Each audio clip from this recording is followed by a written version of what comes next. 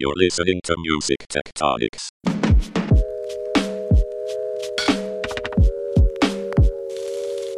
Hey, everybody, and welcome to the Music Tectonics podcast. I am your irregular host, Tristra New Year Yeager, filling in for Dimitri. And today I have with me a really cool guest. I'm really excited to share this conversation with you. His name is Andres Lauer. He is the founder and CEO of Five Vectors, a startup in Berlin that operates on the intersection of gaming and music in some really interesting ways. So I'm really hoping that some of my music friends out there will benefit from this conversation and hearing a little bit about how gaming works, how the culture operates, and some exciting lessons I think the music business could learn from the world of gaming and esports. So, Andres, to kick us off here, I'd love to hear a little bit more about your background in the music business because it's extensive and relevant probably to a lot of our conversation that's going to follow. So, if you don't mind introducing yourself a little bit more and telling us about how you got started in music. Yeah, sure. Thanks so much for having me on the podcast. So my name is Andres, and I'm more or less the stereotypical music industry guy. I would say I started very early as a music producer and engineer that turned into a manager because I realized very quickly that I'm not as good as my friends were when it comes to music and music production. So I kind of switched roles and started doing management and publishing, and then I founded a small publishing vertical within the company. I took that out and later worked with the BMG and with Imagem Music, which later became Bicycle Music. And they sort of took my catalog in, and I went on to work for Universal Music and worked in the European office in Berlin as an advisor to the CEO of Europe, which is also a board member of UMG, and I helped them with establishing an investment strategy, establishing corporate development strategy across all territories in Europe. And while doing that, I kind of identified a couple of fields that I thought were very interesting that were going to shape or reshape the music industry a little bit. And that was the first one that I identified was influencer marketing, because I realized that a lot of, like, let's say, 35% of the spend of a major company goes into marketing, and that mainly into advertising. So understanding that influencer marketing is going to be something that we can heavily sort of use for our artists, but also maybe monetize some of the newcomers that we have through that lane, was something that we looked into. And one of the other things was esports, because we saw was that there is a whole new demographic that sort of where their heroes are completely digital, in the sense of that are like action figures within games. And second to that is that there's a new breed of athletes being born that interact with those kind of games in front of massive audiences. So we knew that this is a form of entertainment at the end of the day, because for us, pop culture consists of several pillars of sports, of music, of film, and of design and fashion. And we knew that like music has always been the strongest one when it comes to sort of leaning forward and showing the way to all other pillars. So for us, it was clear that there's going to be a big intersection between gaming culture and esports and music. So we started to tap into that. And while I tapped into that, I was like, okay, if I do that for UMG, I can also do that for myself, and in a way that I can really sort of in like shape the industry to a certain degree into a direction that I always wanted the industry to go. And that's very tough to do from inside of such a big house like to UMG. And that's why I dropped out, and I partnered up with Waze, who was my partner and co-founder, who was the global head of talent at the ESL, the biggest esports brand. And we founded Five Vectors sort of as the first real love baby of the music and gaming industry to give birth to a platform that enables independent musicians and to find new monetizing lanes, and also that gives, hopefully in the future, gamers a better experience than the existing one. That's great. And I just speaking about this experience, I think music, it would be really helpful just to give a general snapshot of how music weaves into games and gameplay. I think I think a lot of the folks in the music world maybe imagine it's something kind of like sync, or they've heard about the virtual concerts in some gaming environments, but they may not know about all the ways that the sonic world of games is really important to gamers. So I'd love if you could give us a little bit more insight into that to start us out. Yeah, I would love to. So you said it very right. So it's like usually how the music industry sees the gaming space is as a sync opportunity. So what we all know is like it pretty much started with, let's say, Tetris. It had this iconic sound design that we all remember, so it really tied us into the game. That was like pro that was music done for the game itself. But then maybe like in the last decade, the sort of the most synonymous for gaming music was maybe FIFA, because it had a dedicated soundtrack. So a lot of people were like, that's actually a great platform for the artist to be featured in. And there could also be a monetary upside by, EA, the studio behind FIFA, paying a sync fee for that track. So this is how usually like publishers and labels tackle that space. It's like, oh, there's an audience. I can give you my the music, and you guys can put it into the game. And in exchange for that, we can get a fee, and our artists can get massive exposure. But that's not where we want to tap into. What we have seen is there's a new kind of a gaming revolution right now going on, especially for younger kids, because these kids grow up and this gaming environment it's native to them. It's how we see it is usually the gaming experience is an extension to our lives. For this new generation, it is pretty much their life. This is why esports in that demographic is growing stronger than traditional sports, because this new generation feels so comfortable in this digital environment that they want also their sports and their competitive events to be part of that. And how we see it is that these guys, or this generation, this demographic, is they want music as a part of the social experience, to be in those places. Right, as when I was young and I grew up in this late rap sort of generation of the 2000s, it was, for me, it was, we dressed like the our idols. It was very obvious for everyone from the outside space that we listened to rap.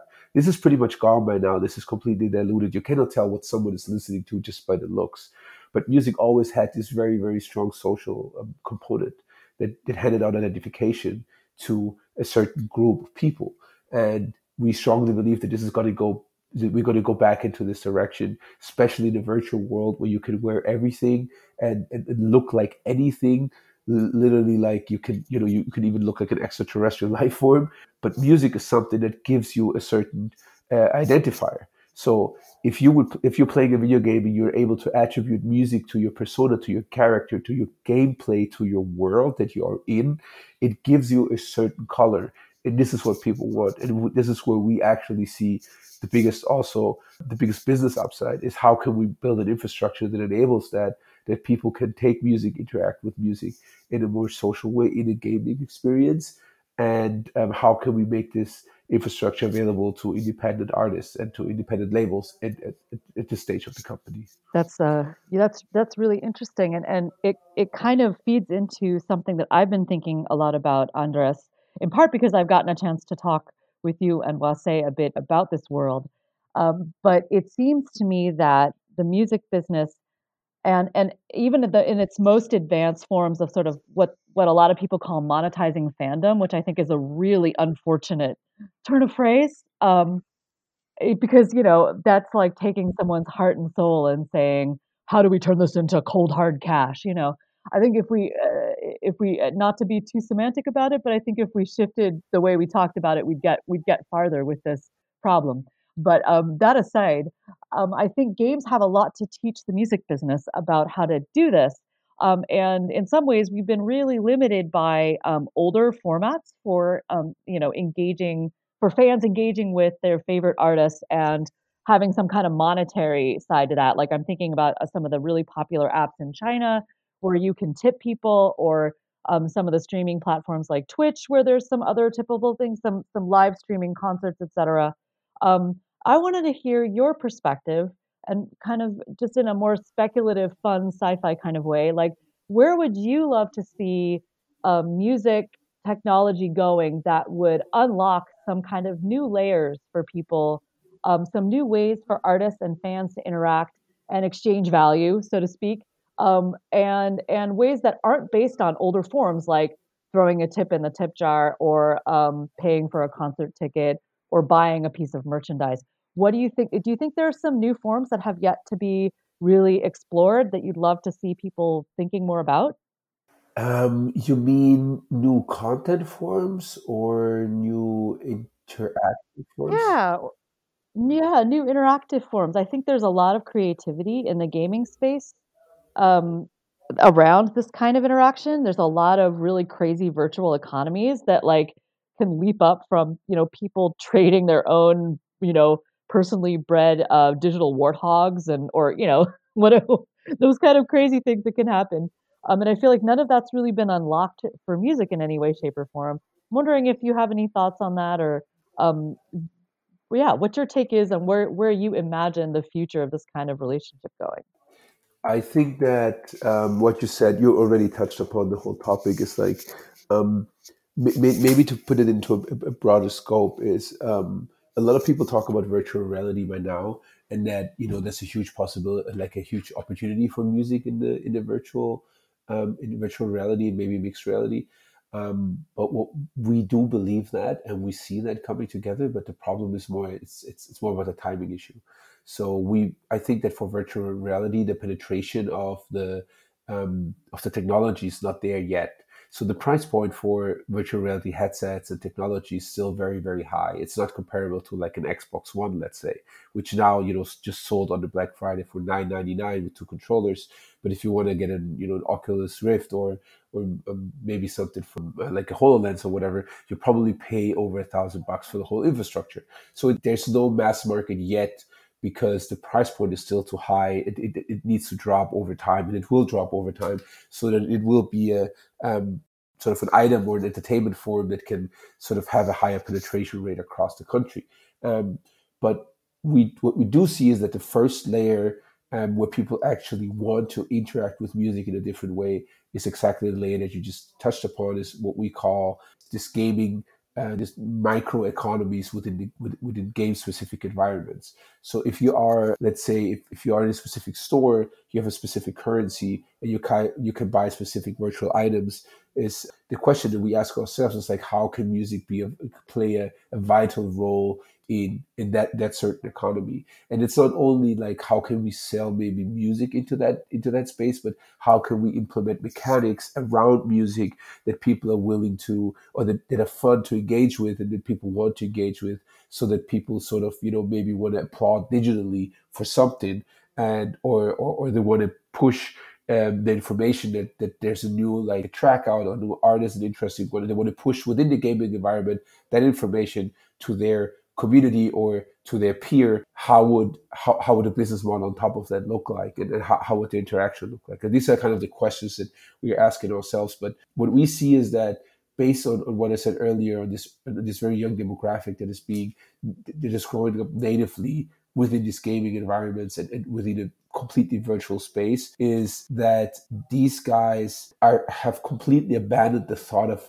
owning music. I don't know if you remember, there was a big discussion when streaming came up of, okay, but this is a rent model, right? Like stream Spotify, the DSPs, this is an access driven model. And I remember that the big question was like, okay, you're not going to own any more music. You're not going to have it on your hard drive, because it was such an essential point back in the days that you had this vinyl collection. It made you into something. You were that a guy if you had this 12, 15, vinyl piece. And then later, when I grew up very, very early in school, it was more about, who had the most MP3s on his hard drive. And we kind of developed into such an access model. But in the new model, what we see is that people actually want to contribute, and want to interact with a piece of music. And I think around this, there's a business model. I'm totally with you. It's like monetizing fandom literally sounds like you want to take an individual and squeeze as much dollars out of that as you can. But I think how we should tackle it is more like, how can we create an infrastructure where people can, tip a song, maybe give the lyrics of a song, maybe put it into a nice visual, and have it implemented into the game, have it somehow attached to the visual persona in the game, so that they can showcase their affiliation towards that artist. And if you look at something like Patreon, it's like it's a step in the right direction, but it still doesn't feel like it's something that what I believe, especially this younger demographic, is going to do because it's still completely detached from the gaming environment, and B, it's a donation system that sort of doesn't add to your social virtual persona because it's completely detached from that. So if you look at the Chinese market, Tencent and NetEase, you can see that they have perfectionized this model. Tencent's annual revenue from music is 30% subscription and 70% is, I think they call it music entertainment services, which is very much the bucket of tipping for songs, gifting songs, unlocking certain rewards or like badges within the apps that you have. So all of these, what we call just microtransactions, is basically what accounts for 70% for that for the Tencent streaming service and QQ. And the interesting part here is that these guys are profitable. And, if you compare it against Spotify, which is like socially not a very interactive model, there's certain layers why probably the Chinese market is earlier than ours, and I think that it's because they didn't really had a desktop age. They went straight into the mobile age, similar to, let's say, Brazil. Brazil is pretty much also like was driven by a mobile revolution, where the price tier for phones dropped very very quickly, and people could just purchase like phones and then stream music on YouTube over Wi-Fi and whatever. So they got conditioned to that behavior very very quickly. This is why a lot of people believe that the Chinese model is not very applicable to us. But we don't believe that. Actually, we see the opposite. This is why we look so much into esports, because people in the esports environment already have that are sort of conditioned in that space. Like they want to, showcase their affiliation towards a certain team. And in the future, we believe also towards a certain artist, a band, a genre, or some item music related. And it's up to us to create these formats and these opportunities so that these guys can do that. This is why we're building this is why the technology that we're building circles around the idea of, if you're an artist, what would your virtual merchandise be if we sort of detach ourselves from the notion that merchandise is fashion? What would it be if you go back back in the days and you had like 7 inches and stuff like that on a concert that you can only buy at a concert? What could it be digitally, and how would it be showcased? Like that's like one of the main questions that we have. Is like, how can you look into not only new formats but more into like new bundles? Like, what would you like to purchase as a fan digitally if you can somehow attach it towards your gaming persona? So if you're playing Fortnite or if you're playing any other game, you would have the ability, or maybe on Twitch you would have the ability to showcase that, okay, he has the, I don't know, Frank Ocean pack, and he has the, this and that, maybe, sound attached to his character, or he has this, I don't know, maybe library or this lyric or whatever it would be. Maybe further down the line, also like a skin. But this is like the main question that we're asking. So we're not coming from the angle of, okay, how can we get our songs into a game? This is always what we are asked of a lot. It's like, okay, so you guys cracked the nut of like how to sync, mass sync music into video games, and we're not coming from that angle. We're coming from the angle of looking actually at the virtual space, trying to understand how this new generation actually wants music to play a vital role in the virtual environment, and we're trying to find the right format and the right technology to deploy those formats. That's really, really cool. One thing that you touched on, Andres, was that what music works in what game. How do I get my music into a game?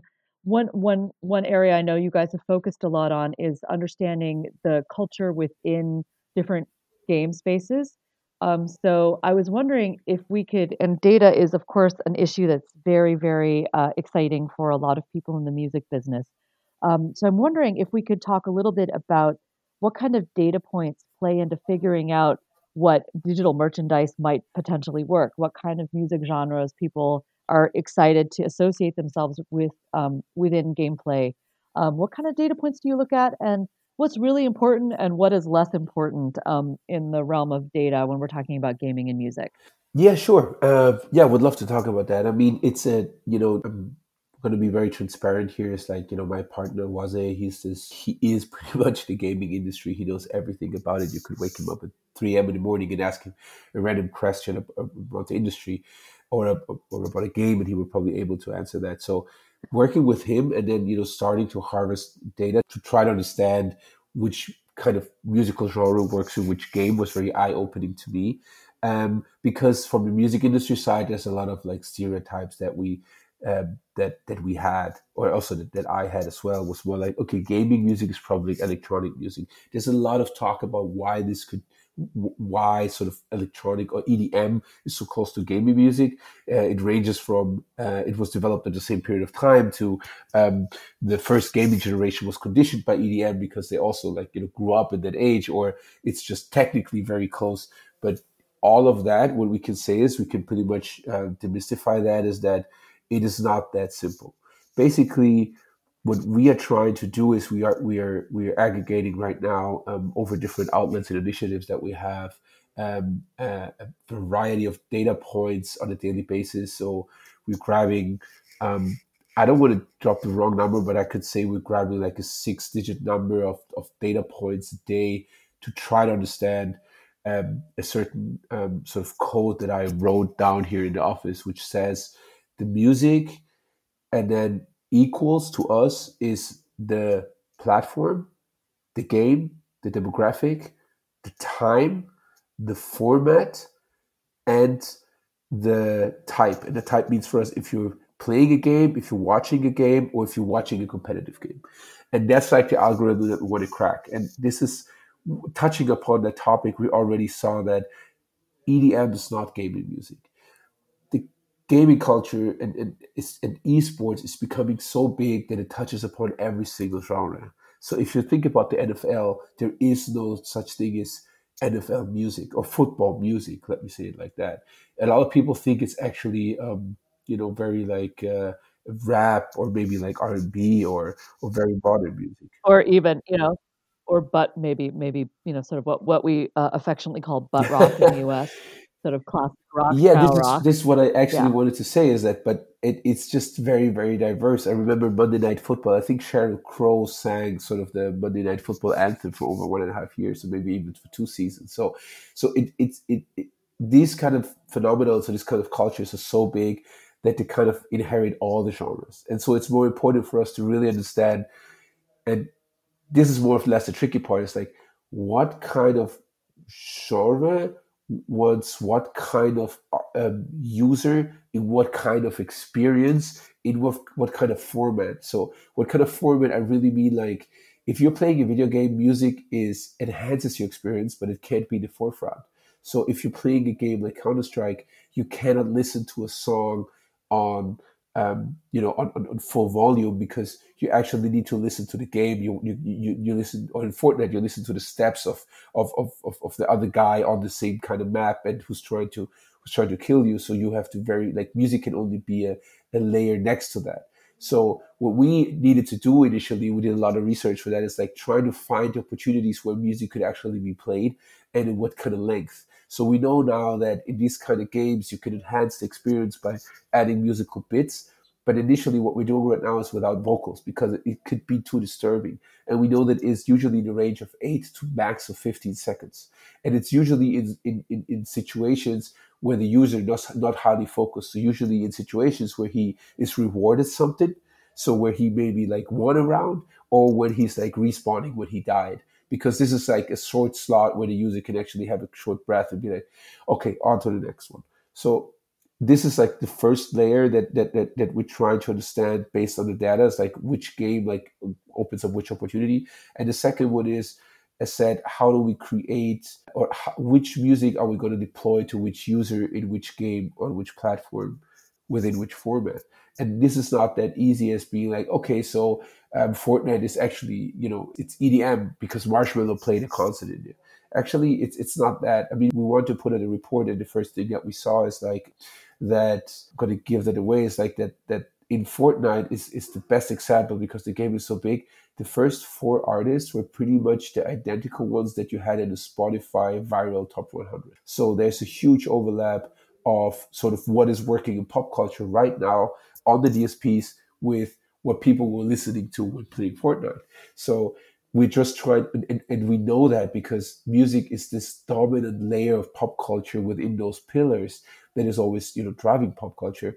But for us, obviously, it's important to be like, okay, if it's so big, what about country music?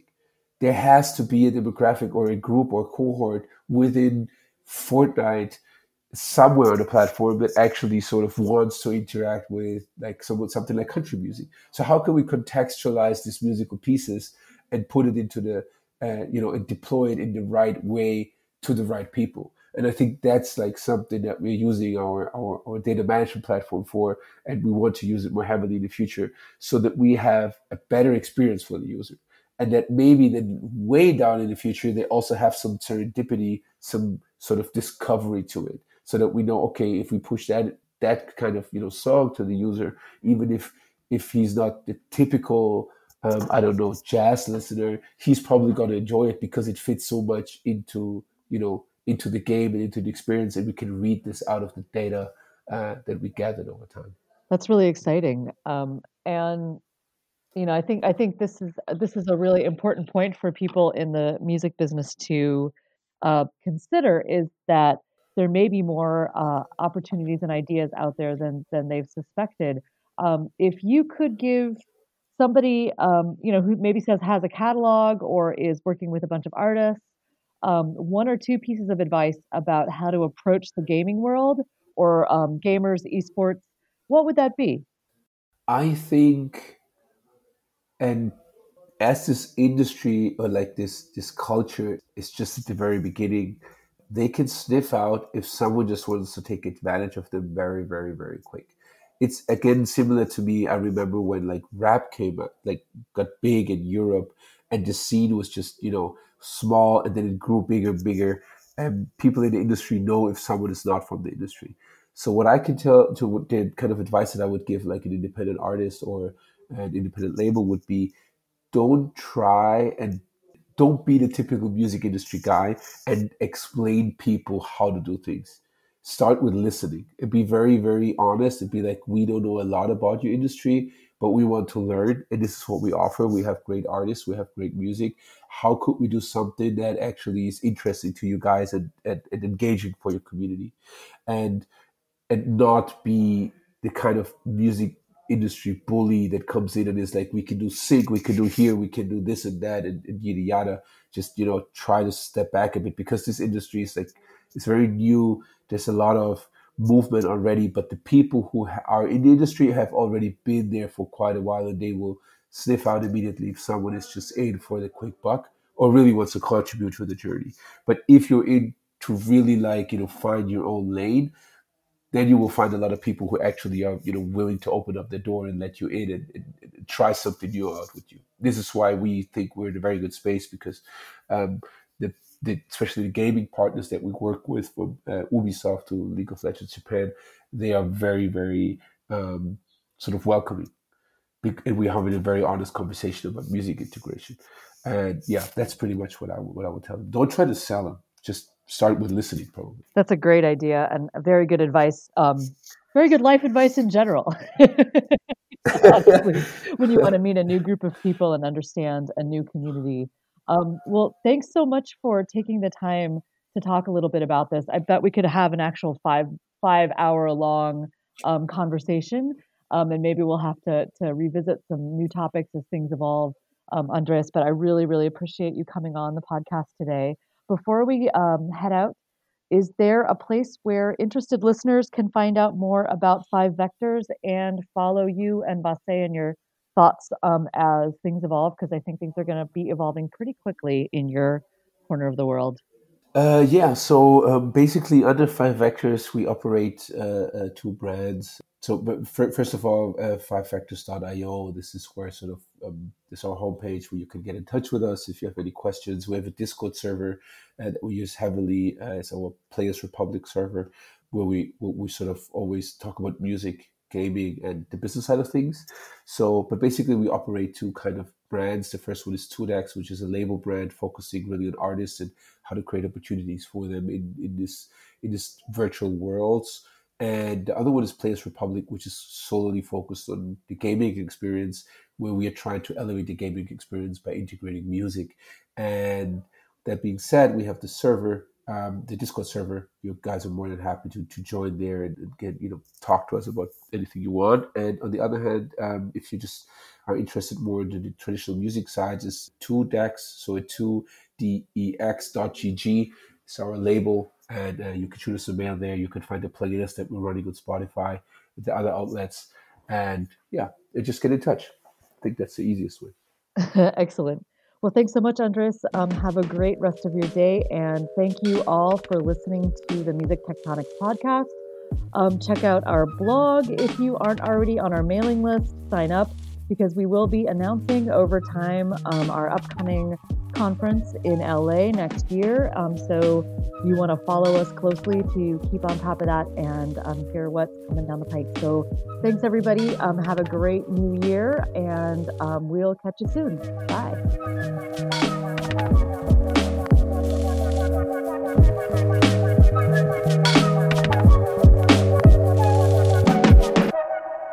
You're listening to Music Tectonics.